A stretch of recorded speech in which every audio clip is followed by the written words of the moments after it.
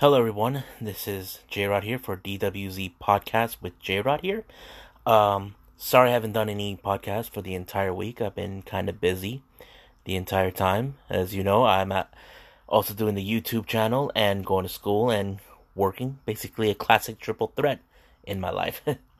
So let's start with the first thing. We're gonna have two topics of two different shows. One is AEW Dark and NWA Power. Originally for NWA Power, I normally do that on the YouTube channel, but I did my shoot today, but it didn't work out because apparently there was an error with the video. I don't know what went wrong. I decided I'm going to make up for that here on the podcast. And I did spread the word to the YouTube goers that come check out the podcast. So let's start with AEW Dark. Now, as you know, Excalibur does the commentary. He once in a while gets a guest commentator, and this week was Nyla Rose. Now, originally it was supposed to be Shauna, but during the meet and greet, she attacked her and powerbombed her through a table. And of course, she got fined for that.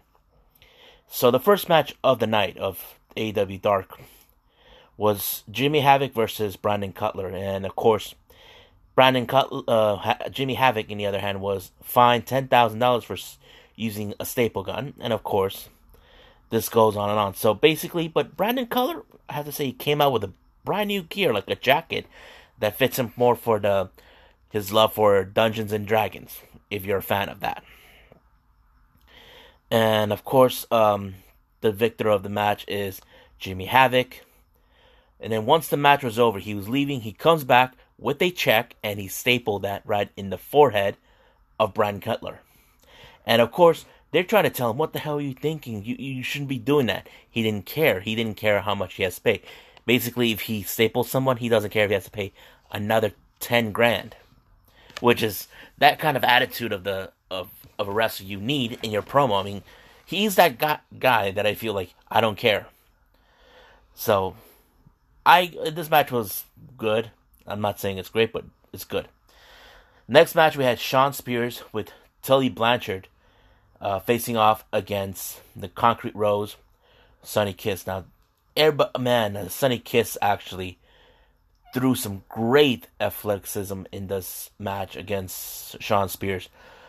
But the thing is, can Shawn Spears keep up with him? You may never know.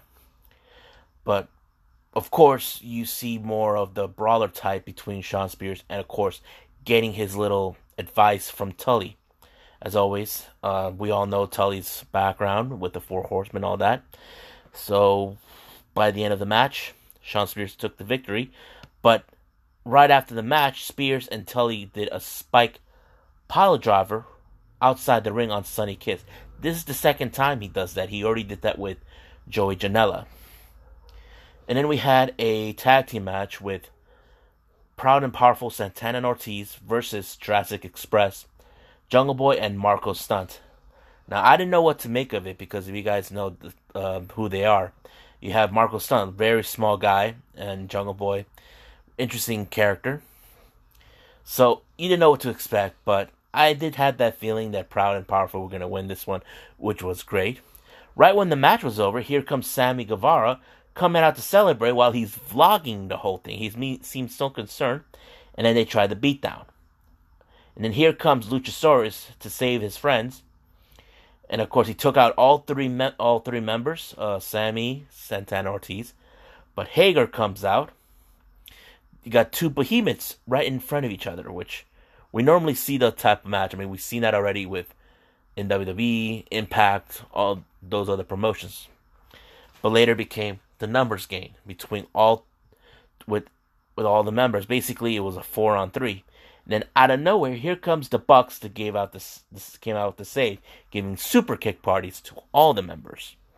But the best part was Jurassic Express doing some sort of move. What they do is you got Jungle Boy and Luchasaurus grabbing Marco Stunt each from one hand and the leg, doing like a little swinging cannonball type of thing.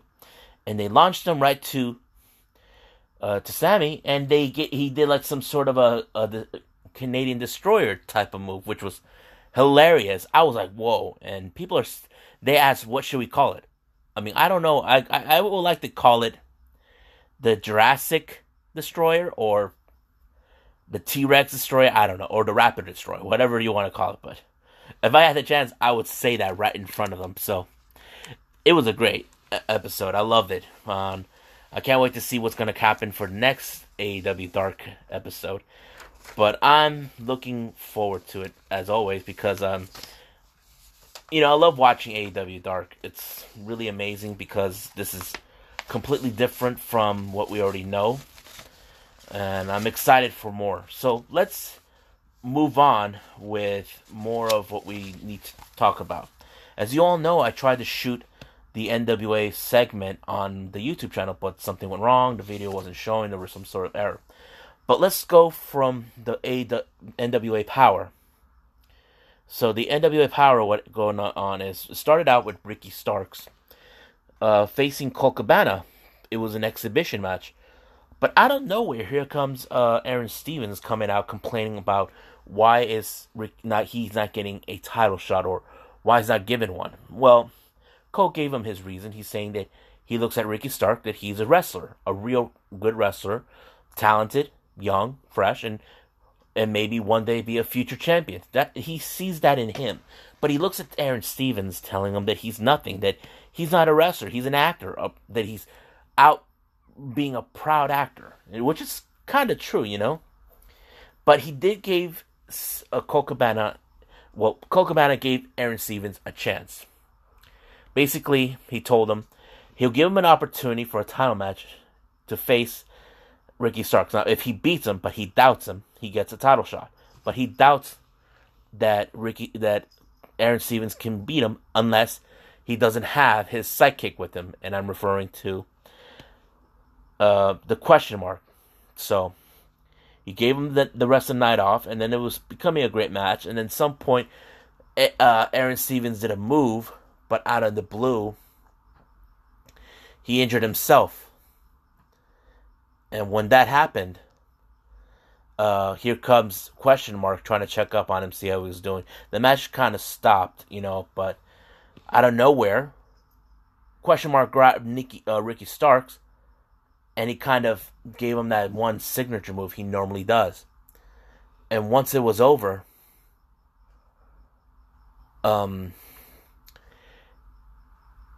Stevens kind of sneaked this one out, and he gets a title shot. And of course, this was a very sneaky move that we've seen so far with Aaron Stevens, because he can't stand the fact that he's out proving himself to be a great wrestler. But we'll see what's going to happen. Then we jump in with James Storms. He's going out there saying that about these conspiracy theories about how he feels that NWA has been, ducking him. Nick Aldis was ducking him about not giving him a title shot. There was an event that he was getting a title shot, but it didn't go exactly his way. But there was, because of that, there was something that was revealed that I wasn't aware of. Originally, they said there was a match that was between Mr. Anderson and Eli Drake, and this match was for the number one contendership for the NWA World Title at Into the Fire. But here comes James Storm getting involved in it. So it became a three-way match, a triple threat match. And of course, when it was over, James Storm won. Now, they're going to do this thing Into the Fire where they have the best out of three, 2 out of 3 falls. So basically, each member they're going to do a little segment that they did with Cody back when the rematch between Nick Aldis and Cody. Each competitor will have a special referee for one fall each. James Storm picked Brian Hebner because he told him, can he trust him, that he wants him to make this down in the middle. So basically he has that, and of course they feel that this is how it's going to end. Now we move on to a promo with the question mark. Who do you think the question mark is? Well, everybody is curious because he's a fan favorite. Me, I'm a favorite too. Every time you say someone says karate, he goes karate, which was great. And then there was the video clips from WrestleCade that took in the weekend. Out of nowhere, they had the Great Muta and Nick Aldis were about to get it down, but he told them he's willing to put the title on the line against Great Muta anytime, any place, anywhere. But I'm excited. I would pay good money to see that match. I know you guys would too. And then we got an interview with Melina. She gave her reasons why she came out. She can't stand Allison Kay. How she's telling all the other women that they're not worthy, it's not their time. Melina's the kind of person who is the opposite of Allison Kay. She'd rather have her competitors face her to prove her wrong, that they do have what it takes to win this title, even if they lost the match. It proved that they look good regardless. But Allison Kay, she cannot stand Melina being there, and she's like telling her, you're not so tough without people behind her, helping her, sneaking up from behind. She was referring to Thunder Rosa and Marty Bell. So they were about to get in the ring. Melina was taking a bit of her time because she was waiting for Marty Bell and Thunder Rosa to come out. And of course, they took her out completely. So that's going to be an interesting match where we're going to see.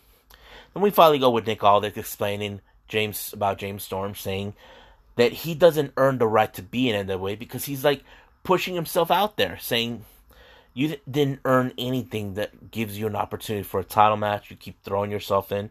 So, and he explained about the footage, saying the reason we didn't put that is because you weren't part of the original plan. And of course, James Storm did say, I missed this part, he wasn't invited on the first episode of NWA Power, which was true. And then they asked him about Camille. He's saying that if she's not there, then she's doing things without Nick Aldis's say or whatever. But he did stated she will get the night off from Into the Fire, but being paid. But there's a part of me that believes now that maybe she's going to get involved somehow. I don't know. If that happens, at least I was right. So we jump in finally with the main event with the NWA World Tag Team titles. The champions, the Wild Card, facing the Rock and Roll Express. Now, this was a classic match. If you all know, Rock and Roll Express were 8-time NWA World Tag Team Champions, and they were going to win this match, becoming 9 times, which was great.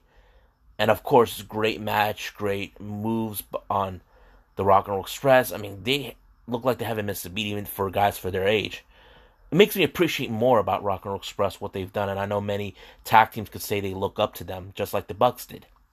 And of course, the Rock and Roll Express took the win on this one, making themselves 9 times the NWA World Tag Team Champions. Now, that's what happened in Power. Now, you should keep in aware, this was the last episode before Into the Fire, so there won't be one coming up next week. But you can still watch the reruns. I'm going to do a little binging, watching all of the episodes from start to finish, all the way to 1 to 9. And then we jump into the pay-per-view, the very first one called Into the Fire. It will take place on December 14th. You can see it on Fight TV if you have the app. If you pre-order now, it's only $20. If you wait after, it's like $25.99. Or no, $24.99, which is not bad. So now let's go with the card on the Into the Fire pay-per-view card. We had the best of 3 falls for the NWA World Heavyweight Champion. We got the champion Nick Aldis versus James Storms, and of course each member picked the ref. Now I forgot to mention who did Nick Aldis pick for ref. His ref of choice, the former NWA World Heavyweight Champion Tim Storm, the guy he beat for a title long before the All-In event last year. And as for James Storms, we all did say Brian Hebner, so I can't wait to see this match. And then we have a women's tag team match consistent of Ashley Vox and Allison Kay versus Melina, Thunder Rosa, and Marty Bell. Now we don't know which one, who will be the 2 out of the 3 ladies that will be involved in this match, but it will be determined and announced on the start of the match. So pay attention to that. And then we got the World Tag Team titles.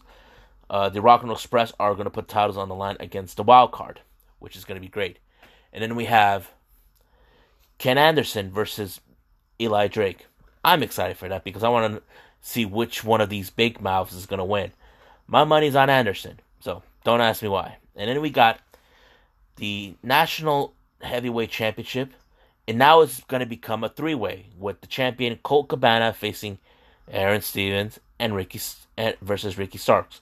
So this is going to be interesting. Now Aaron Stevens is going to get involved. But the final match on the card that was announced, we have Trevor Murdoch versus the Question Mark, which is interesting. I can't wait to see this.